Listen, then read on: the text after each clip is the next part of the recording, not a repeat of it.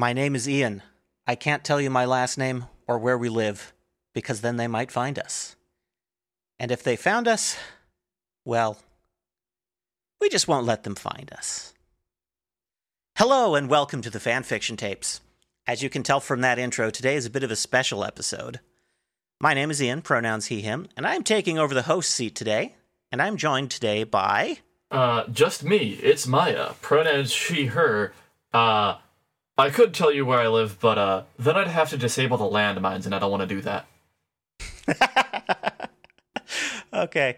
This will be our last episode of this season and the last episode in 2023, so I decided to give myself a little treat. This is a story spotlight on Animorphs. So, if you were alive in the 90s or early aughts, you may have seen these weird books with, the people transitioning into animals as the book cover and thought, that looks weird, and then kept walking. Those are the Animorphs books, and they are hardcore. Yeah, I think I saw the funky-ass cover when I was definitely in middle school or high school at this point. It was just like, it wouldn't have been in high school. It would have been probably middle school. I just picked it up from the library and was like, well, why not? That was a choice. So, K.A. Applegate is the pen name for a wife and husband pair, Catherine Applegate and Michael Grant. Primarily Catherine Applegate. Animorphs is a YA science fiction book series that ran originally from 1996 to 2001, consisting of 54 main series books with 8 canon companion books. And the general outline of the story is that 5 teenagers stumble their way into a secret alien invasion when they take a shortcut home from the mall and encounter a dying Andalite prince. The Andalites, in this case, are the good guy aliens, and he has received a fatal injury in a spaceship combat over Earth with the Yeerks, who are the bad guy aliens in this case. He is dying, but he manages to give the 5 human teenagers one special power before the Yeerks show up to kill him. He gives them the ability to turn into any animal they can touch.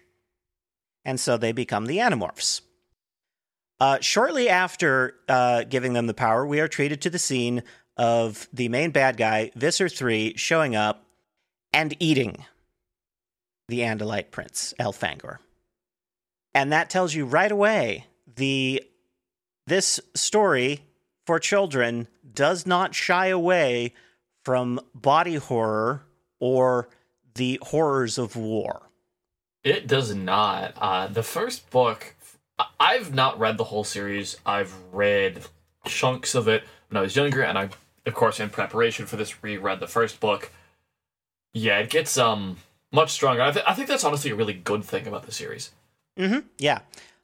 I agree with that. It's, in my opinion, it is important for stories, even for kids, to not... I wouldn't say you need to go out of your way to show the bleakness of that the world can achieve, but...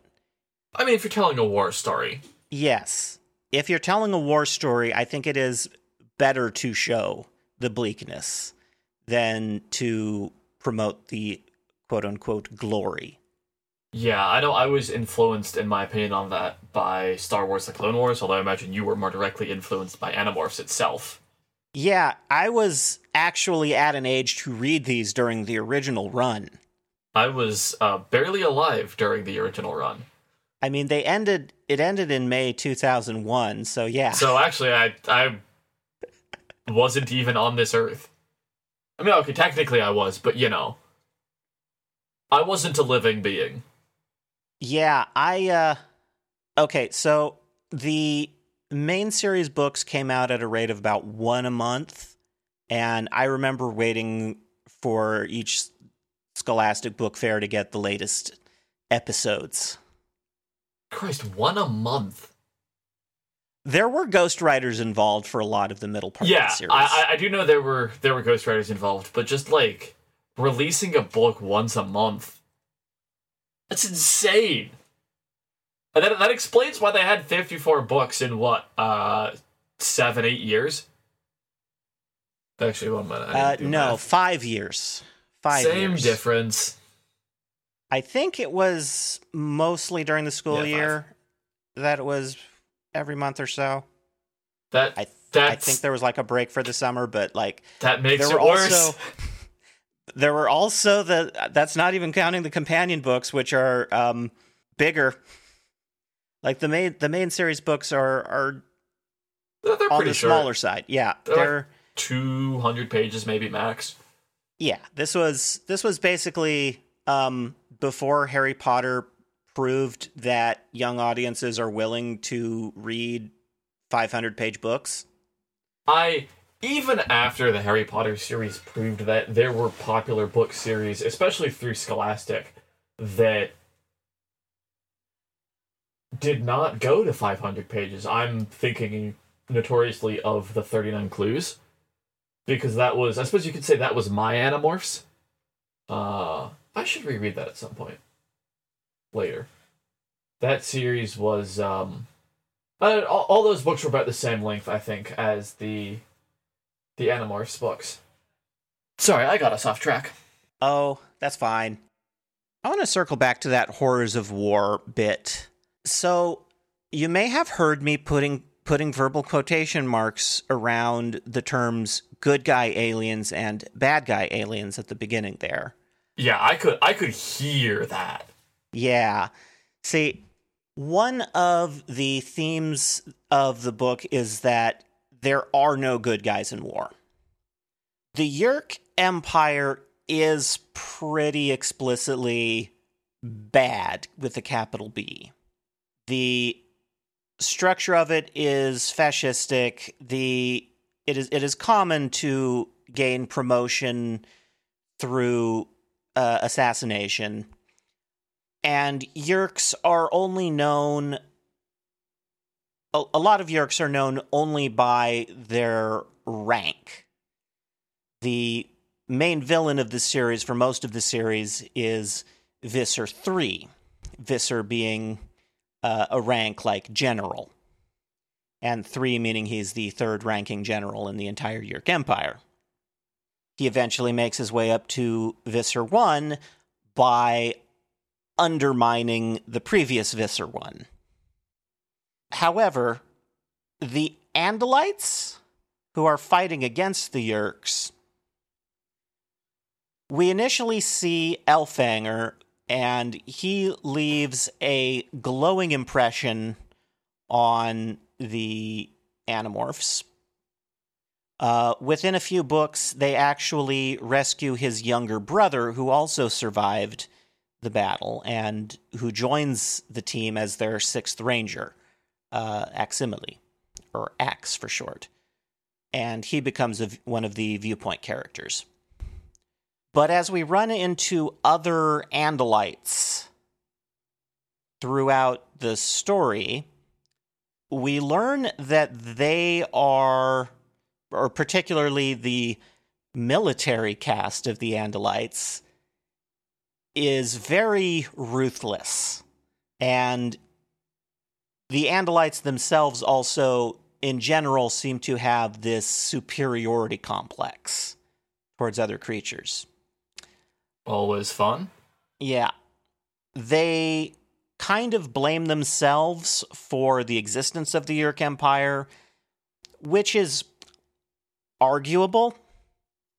It was a Andalite survey team who initially found the Yeerks. And at this point, I should explain something about the Yeerks that I haven't mentioned yet. The Yeerks in their natural state are blind slugs. They are parasites. with no sense of sight and no sense of hearing, only taste and smell. But they have the ability to hijack the brains of sentient beings. On their native homeworld, there is I think they're described as subsapient species called the Ged that are the Yeerks' natural hosts.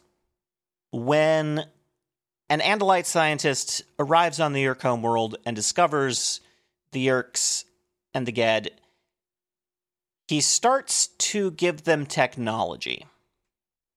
Oh boy.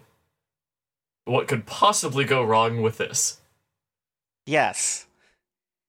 A faction of Yeerks then steal some ships and some laser guns and go tearing off across the galaxy.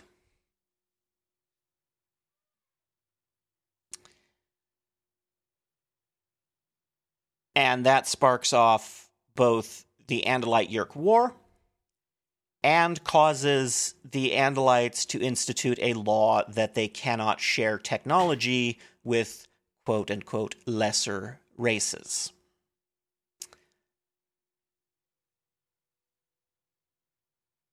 This is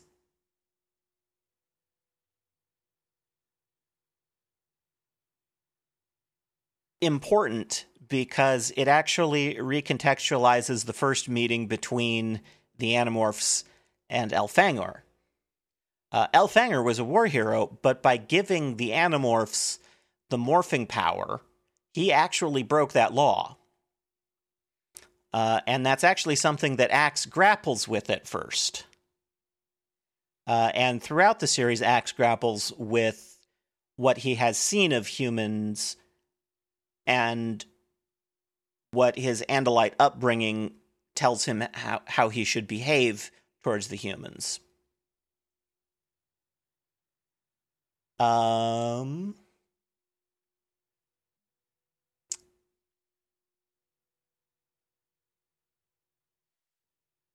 One example of the ruthlessness of the Andalites is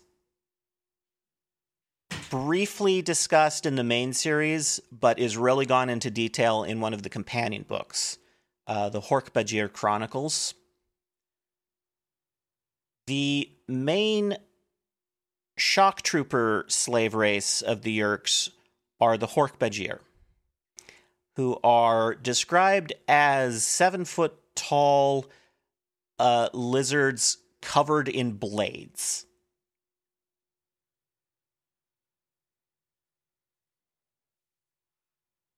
Fascinating.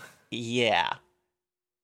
Despite their fearsome appearance, however, it is revealed that the Hork-Bajir are naturally herbivores. Their blades are for eating bark. I mean, yeah, bark is kind of tough as shit. Yeah. They're also naturally fairly sweet and kind of stupid for the most part.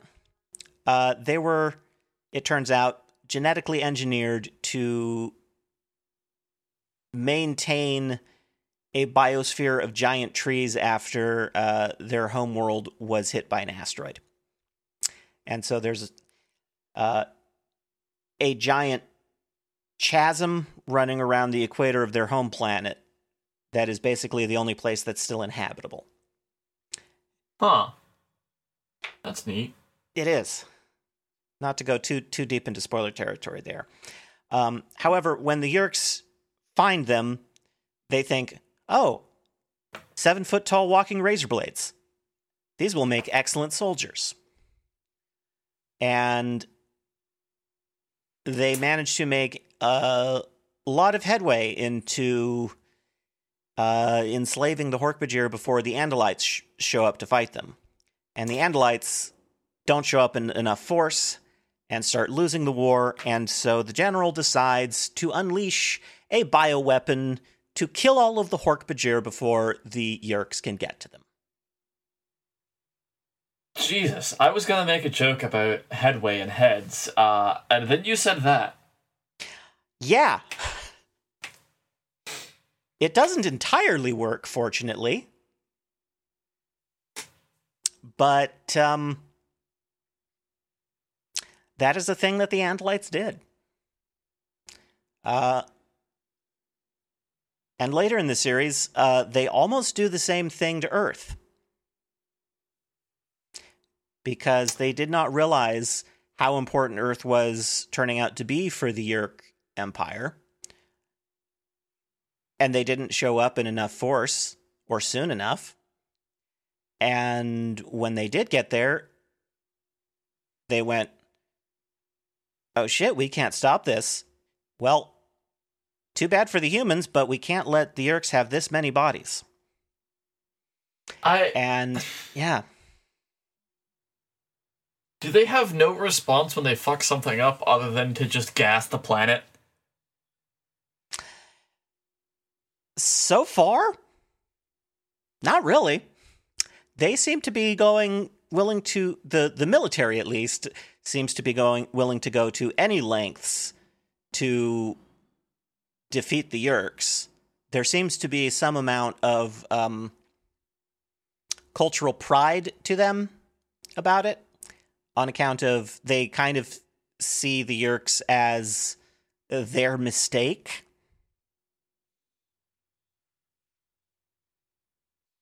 But also, Andalites are worth more than any other race, so, in their view. Wow, yeah. That would do it. Not all Andalites share that view, of course. We do actually get to spend some time with Elfangor in the Andalite Chronicles. And, of course, Aximili is a viewpoint character from, I want to say, Book 6 onwards? Or it might be that Book 6 is the one where he actually joins the team. But anyways, he is a regular... So, I suppose this might be a good point to digress into a little bit about the structure of the series itself. Could be, yeah. Yeah. So there are initially 5, eventually 6 main characters. Each book is written from a single point of view, and the viewpoint character rotates between the books. First one is Jake, correct? Yes, that is correct. Yeah, I thought that was.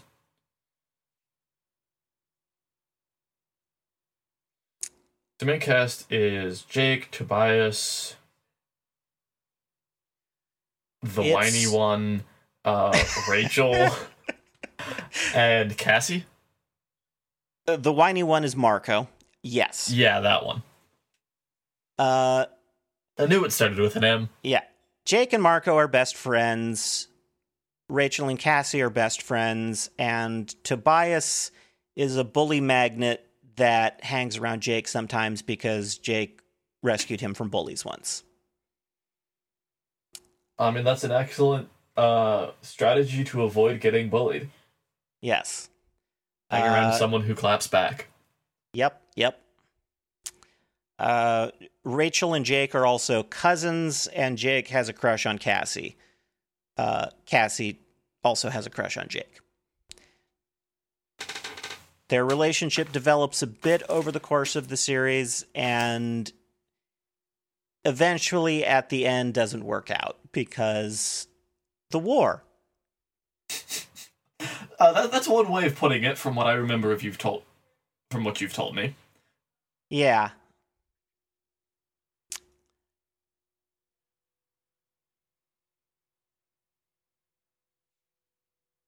I can't remember what brought me into this tangent, so let's talk about the Animorphs themselves.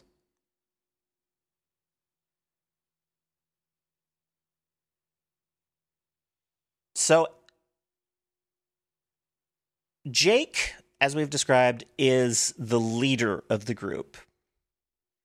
And he's kind of the leader because everybody else decided he was.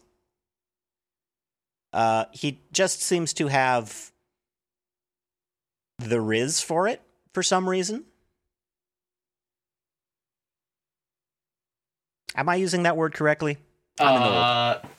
Sounds about right. I think he's kind of honestly just more elected leader by last person standing. In terms of no one else wants to do it, he doesn't really want to either, but he will. That was at least my take from the first book. Yeah, that's about right.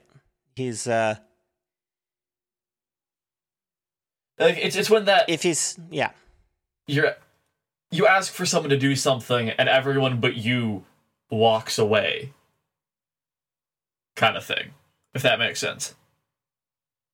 Yes. And it kind of shows over the course of the series that he is kind of the best choice for it. There are various points where other Animorphs have to take over the leadership role temporarily. Because this is a secret war, so they're fighting the Yeerk invasion on their free time, but still trying to maintain a cover of normal life. So every so often, someone will have family events that take them out of the picture for a bit. There are a couple of interesting things around timing in the setup of it. The first important thing, so the Yeerks are parasites that take over your brain.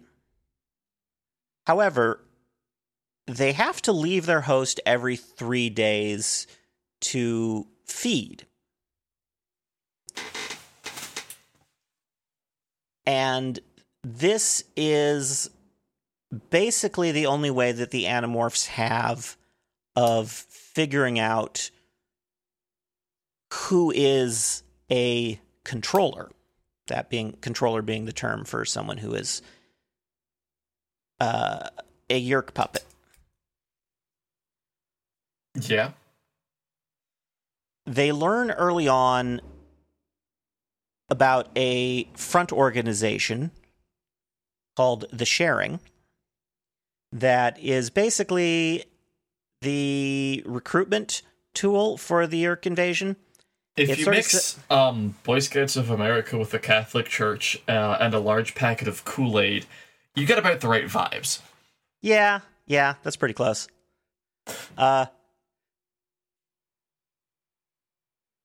So they start with people who are in the Sharing and follow them to figure out where the Yeerk pool is. And then they just watch down entrances of the Yeerk pool for people who are coming and going on a regular schedule every 3 days. And it's not perfect, but it's basically the only way that you can tell. Well, there were some other tells, at least early on in the books. Yeah, it kind of depends on how good the Yeerk is at accessing their host's memories. How good they are at Yeerking. Because I remember the first book, Jake's brother is like really obviously puppeted because he's lost all his former interests. Oh yeah, it's really clear early on for Tom. However, Tom's Yeerk gets changed out. Oh boy. A few books in. And the one that takes over is a lot better at it.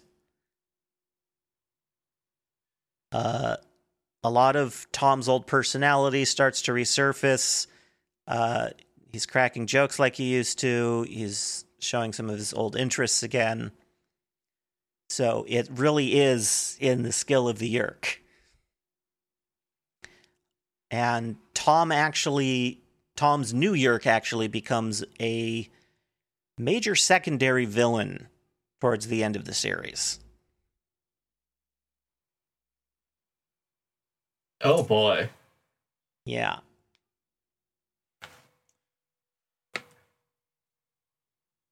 Well, we have teased the end of the series a couple of times throughout the episode. Are we going to get into that at any point?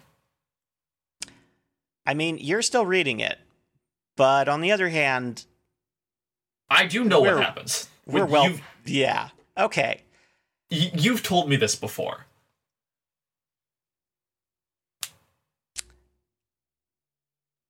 So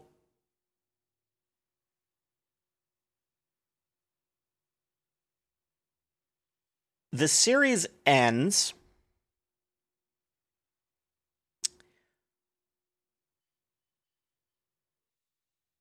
Okay, well, it is foreshadowed early on.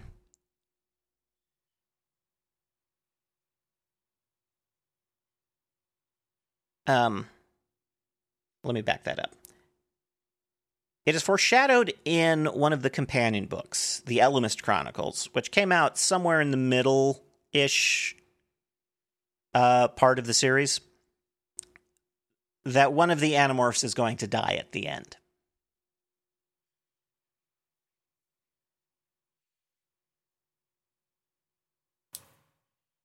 In the final acts of the series, Tom Zierk is trying to rally his own faction against both the Animorphs and Visser, formerly Visser 3, now Visser 1. The Animorphs have Visser 1 backed into a corner with Tom's help. But they both know that they are going to betray each other. Well, of course. And so Jake had sent Rachel to infiltrate Tom's blade ship and take him out. Remember, Rachel is Jake's cousin. Tom is Jake's brother.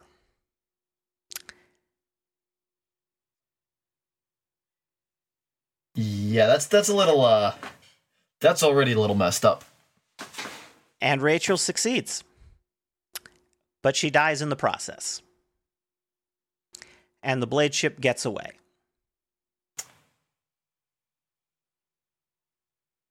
Now, does she kill Tom or Tom's Yerk? She kills Tom. Oh.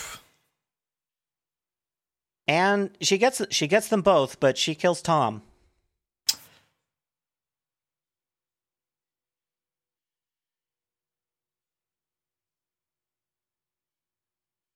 That's pretty heavy.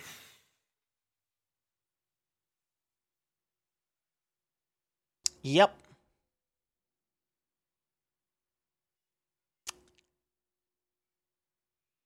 Also, I think it was about one book earlier. Jake does a war crime. Oh boy, which war crime? I think technically the Animorphs are committing a lot of war crimes with the whole shape-shifting bit. Yeah, probably. They take over the Yerk pool ship, which is basically the main mothership for the Yerks, that has a pool containing thousands of Yerks, who are all technically civilians. Who are arguably civilians, depending on how you view the structure of the Empire. And Jake orders the pool to be flushed into space. Yeah, I remember hearing about that at some point. That's a pretty horrifying war crime. Uh-huh.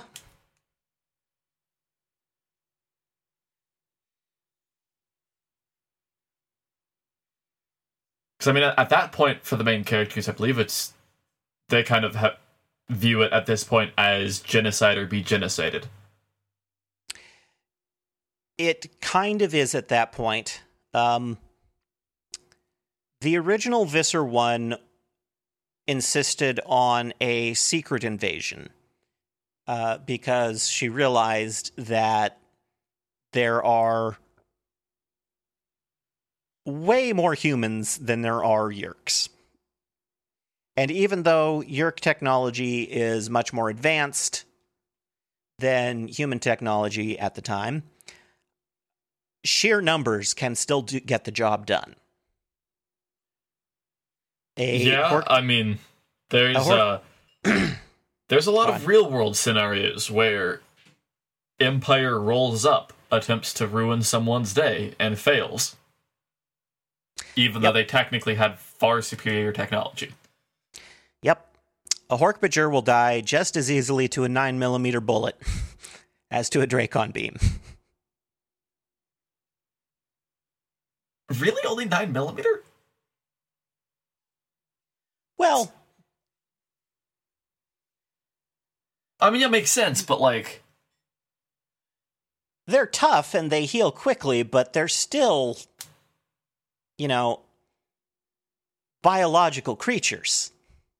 Yeah. It might take a little more work to kill a Hork-Bajir than to kill a human, but still. I mean... what'll kill a human will get the job done. Yeah, but 9mm won't always get the job done on people. Depends on shot placement. True. You shoot someone in the foot, they're not going to die for a while.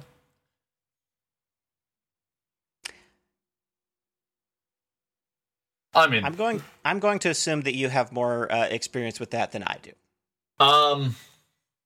Yeah, I mean, it's besides the point because... well, yes, 9mm might not always do the job. We have, 155. Which, for those who aren't familiar with that, is the caliber of artillery shells. 155mm. Yes. That'll definitely do the job. Yes. Yeah, and that's honestly something I think isn't really, in my opinion, dealt with well enough in a lot of sci-fi media of, yeah, sure, maybe they have way better technology than humans. That's actually to be expected if there's an invading alien force, because they managed to get here in a reasonable amount of time. But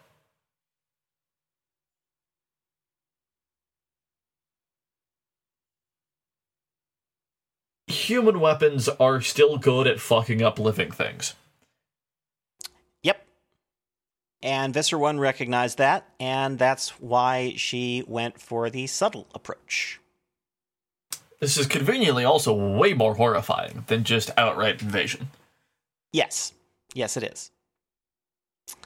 Now,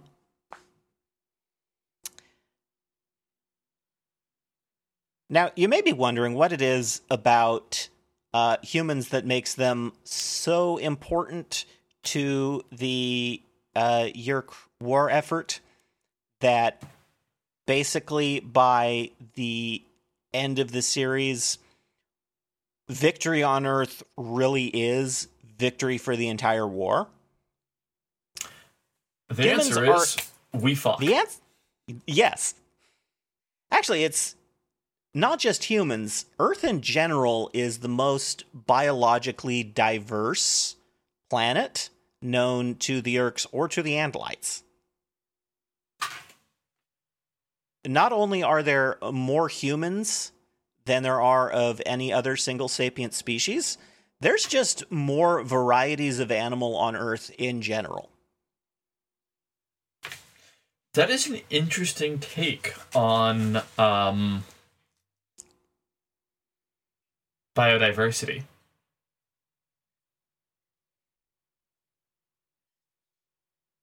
So I've seen a lot of the, the Earth is a death world type stuff. Mm-hmm. Yeah.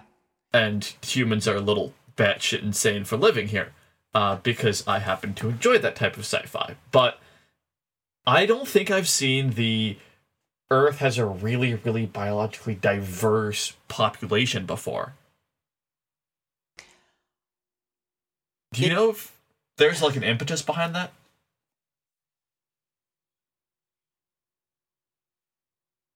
I'm not entirely sure.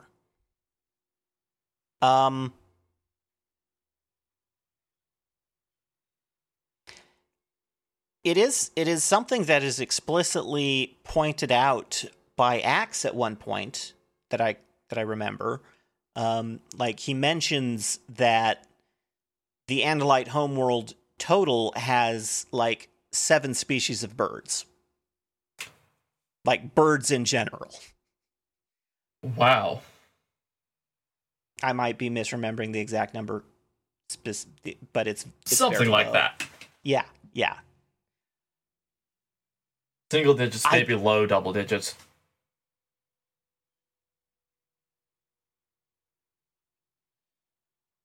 I don't know what would be what the actual reason is for making Earth distinct in this particular way. It might be just to make Earth distinct in a particular way.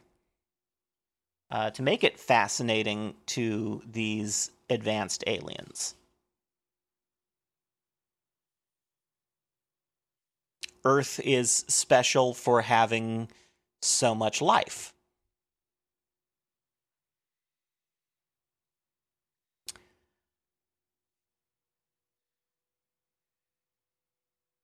Which does actually touch on the conflict between Ellimist and Krayak, I think. Which, so I mentioned the Ellimist Chronicles a few minutes ago. That you did? The Ellimist is basically, alien space Jesus, and Krayak is alien space Satan.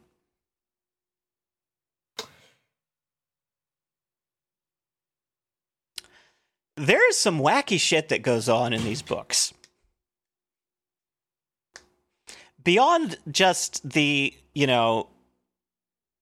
horrifying way that morphing is described, and I just realized I didn't mention that yet. The description of morphing is body horror. But I was talking about the other weird shit that goes on here.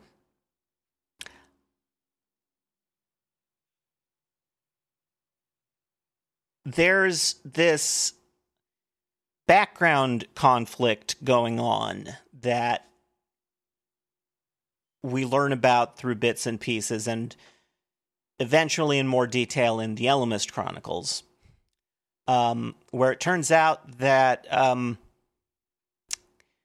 God is an alien gamer. You've mentioned this to me before, but every time you say it, I go, wait, what? And my brain shorts.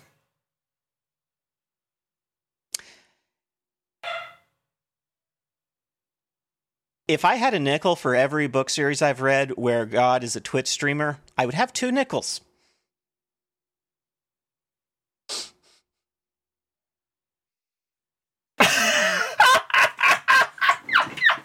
It took me a minute to get that one. I was kind of sat there going, wait. Uh-huh. And then it clicked. And the funny thing is, I've said that as the no context spoiler for that series when talking to some of my friends. Yeah. It turned out in the Animorphs series, the closest thing to God in this galaxy is the last member of a species of bird-like aliens who played a lot of video games and accidentally got themselves wiped out because they broadcast a recording of themselves playing Sims, and somebody else thought they were committing genocides and struck proactively. And this resulted in a few refugees wandering around in a spaceship until they encountered a hive mind alien and merged, and the one named Tumen became the dominant consciousness, and eventually got half sucked into a black hole and managed to merge with the fabric of space-time itself, and from that point on just went by his gamer tag, Elemist. That's literally the Elemist Chronicles in a nutshell.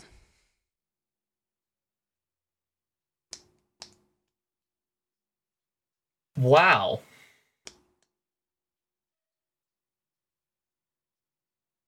That sounds painful, I'm not gonna lie. It did sound painful.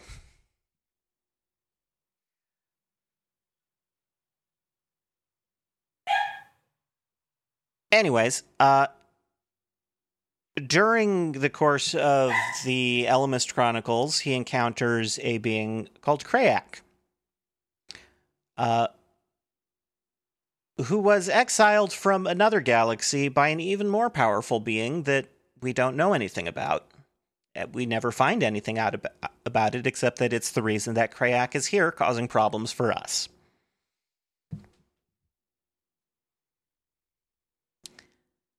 The conflict just seems to boil down to Krayak is omnicidal, and Elemist is the only one that can stop him. So Elemist's strategy seems to be to just seed life on as many planets as possible.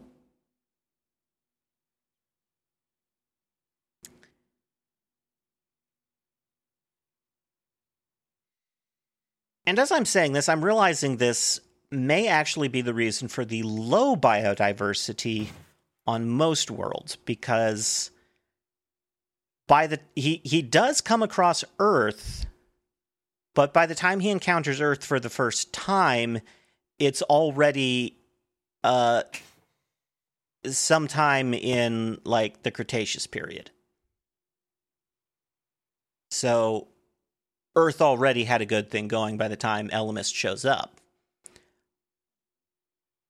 But if it's just one being responsible for putting life on most planets through the galaxy, that probably explains why the diversity is kind of low in most places.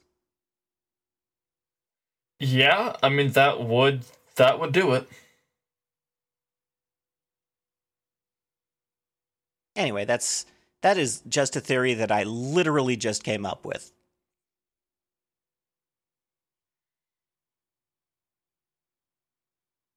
I have managed to ramble for about 45 minutes now. And we haven't even gotten to my favorite part. The queer themes.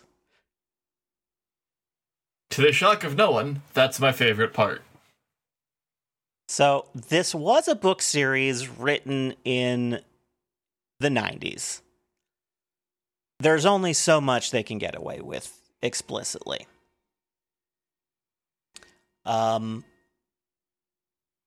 The biggest point where that shows up is with two Andalites who show up later in the series, named Myrtil and Gaffanillin. They are when words.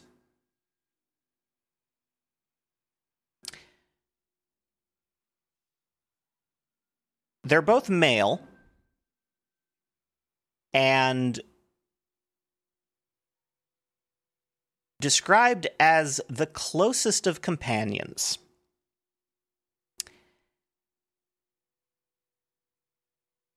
And the first scene, I think, where we see them both together, they greet each other with an Andalite gesture that had been described in a previous book as basically the Andalite equivalent of kissing.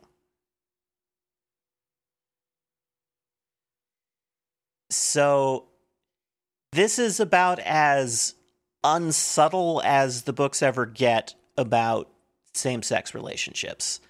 And Applegate has said that they tried to push it as much as they could get away with in a 90s scholastic YA series. I mean, I'm surprised with how much Applegate got away with, because Tobias.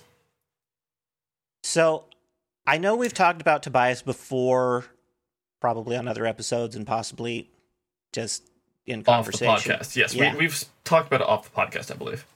Yeah. So I have managed to confirm Tobias is not an intentional trans allegory, but Applegate does support the headcanon of Tobias as trans, and has said that if she were going to rewrite it today, she probably would make that canon. Yeah, there's really strong implications through it, as well as also just the Yeerks don't have gender. Like, that is more than I would have expected from a book even into the late 2010s for something that was coming through a mainstream publisher and marketed at children. Yeah.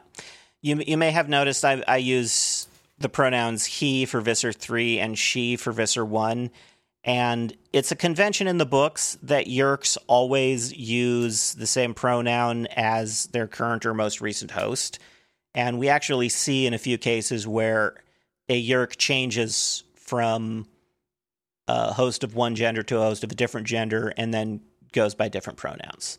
I think we even see that with Visser 1 in the companion book Visser, where Visser 1 goes from a male host to a female host and changes from he pronouns to she pronouns. Yeah, something like that just existing as a concept. That's more than I would have expected from the time. Mm-hmm.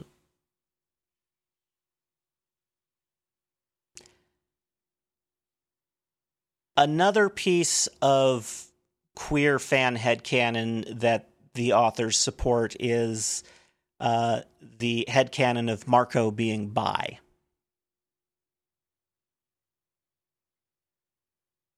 And also, how?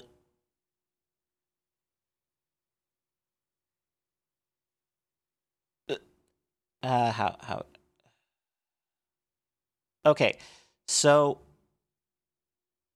when the Animorphs first rescue Axe, he decides that he needs, well, they all decide that he needs to acquire a human morph so that he can move about more or less openly. But the thing about the morphing is that it creates an exact copy of whatever you're morphing. So if he just acquired one of them, suddenly there would be two Jakes or two Rachels or whatever. However, he reveals that there is a technique for creating a unique morph where he can acquire DNA from multiple people and blend that together to create a new morph. His human morph involves DNA from Jake, Marco, Rachel, and Cassie. Right. Makes sense. And is described as pretty and androgynous. Huh. So arguably, human Axe is intersex. I mean, that tracks, given the DNA sources.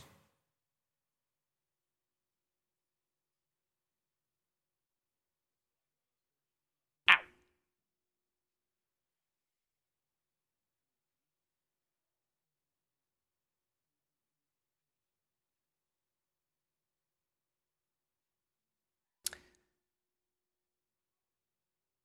But back to Tobias. Ow, ow, ow, ow. Changing positions. What was I talking about? Tobias. Right. So Tobias I think so. The reason that Tobias gets viewed as a trans allegory,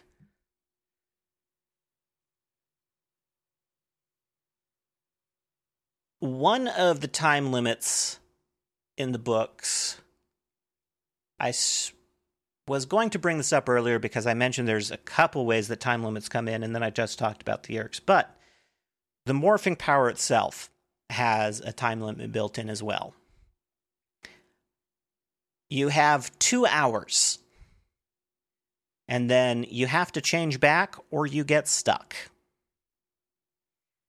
And in the first book, the Animorphs make the unwise decision to try and raid the Yeerk pool. 4 of them get out. But Tobias, in Hawkmorph, does not. He has to find a place to hide. And by the time that he can get out, the time limit is passed, and he is stuck as a red-tailed hawk. And that's permanent, right? It is. There's some Ellimist shenanigans later. He gets the ability to morph, but his default form from that point onwards is hawk. And he has to struggle with his identity from that point onwards. Is he human or is he hawk? Even after he regains his morphing ability and the Ellimist takes him back in time that he can reacquire his own body as a morph,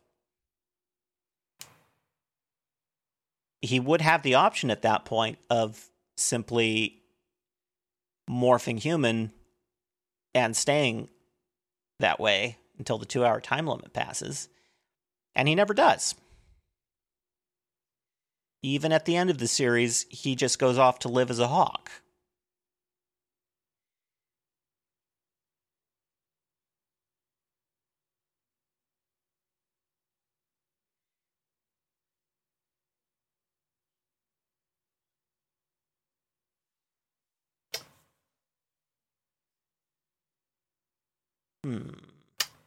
That is, I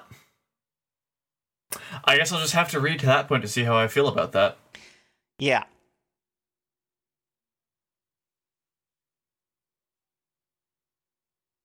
There's a lot that goes on in between. I am skipping over so much.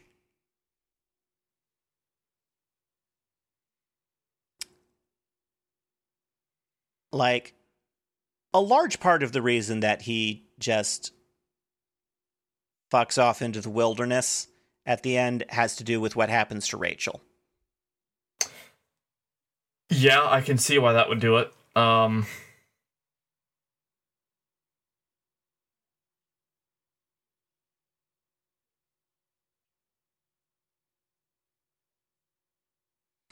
Oh, yeah, and did I mention that also, due to Ellimist shenanigans, Elfangor is his father? Yes, I pulled up the Seropedia for Tobias and have been reading through that as kind of like alright, I need a little bit of context, and it opens with he's the son of Elfangor, and I'm like, what?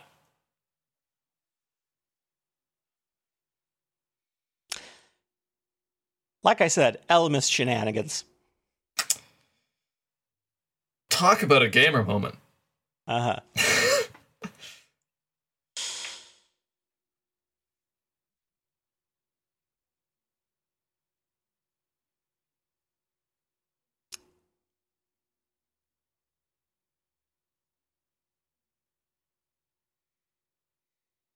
Oh, I forgot to put this in the script.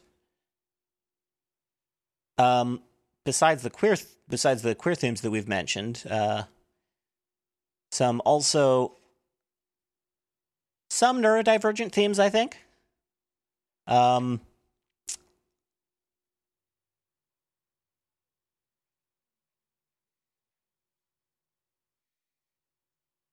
Definitely some, yeah, I would agree. Marco kind of comes across as ADHD to me. He's always been my favorite character, personally. Well, I mean, I haven't really read enough recently to say much, but I think there's probably a lot more characters that have a lot of neurodivergent traits than are intentionally and actively recognized as such.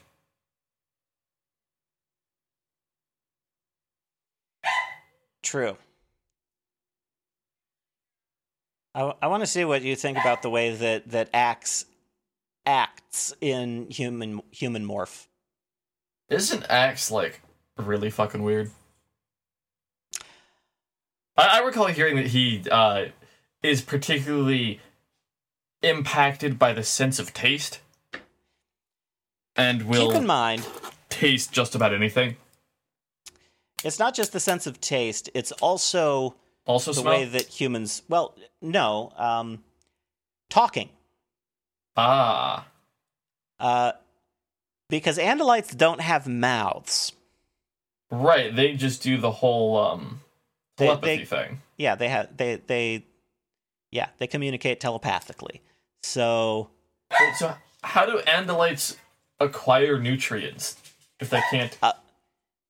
They absorb them through their hooves.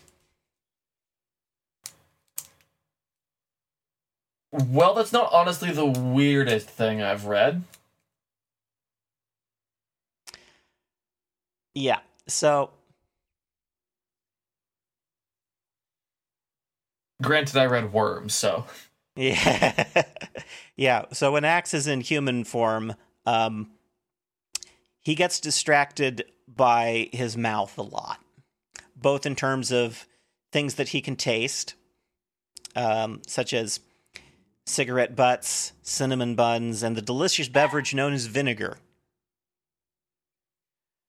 But also, he gets distracted by sounds in speech, and he'll often repeat bits of a word that he particularly enjoys or finds fascinating.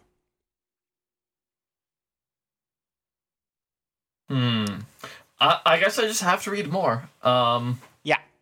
And actually, speaking of that, and reading more on how to read these, for the occasional lunatic amongst the audience who wants to know more, the author has made the books freely available. Yep. You can go download a zip file of the EPUBs of the entire series for free from her website. I'll see if I can find a link to put in the description. So yeah, go get these books. They're wild. You should read them.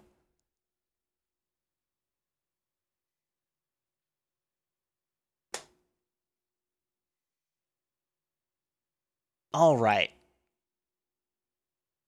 I think we've hit the word count for today. Yeah, we've gotten to about an hour on Animorphs. I could almost do a whole nother hour. I'm certain you could. It's got 54 books. That's a lot of material to dig into.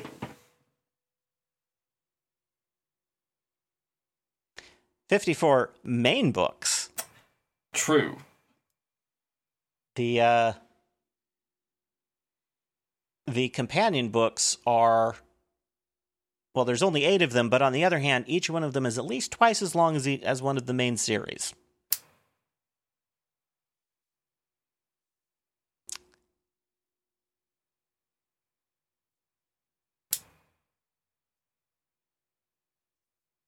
So, yeah. I think it's time to wrap this up. Yeah. I don't see any new mail in the mailbag, so If you want to dispute any character interpretations or story interpretations that I have said here today, you can shoot us an email. Our address is fanfictapes@gmail.com. You can also leave us a comment on our YouTube channel or leave us a rating and review on Apple Podcasts or Spotify. You can also yell at Maya over on Twitter. She'll make sure that I see it. That I will. So, if you want to scream at Ian for getting you to consider trying this series,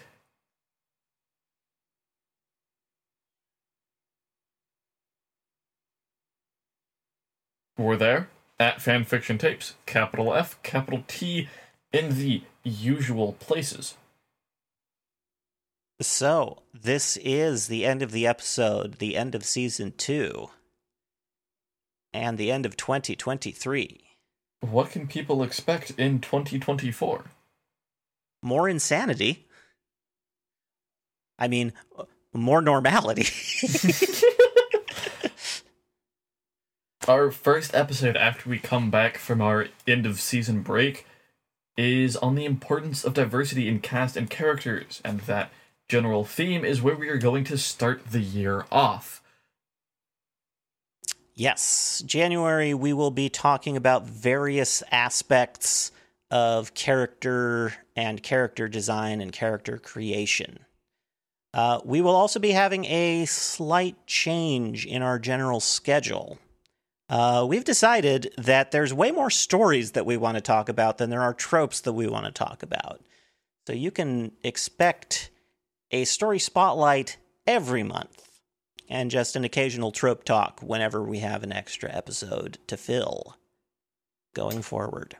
Yeah, we'll see how that works out. We think we'll enjoy the formula a bit more, as we get to be very normal in your ears about something for an hour. Yeah. Or more, but we try to keep it down to about an hour. Yes. Well, the fanfic tapes will return in January. Until then, I have been Ian. I'm Maya. Until next time.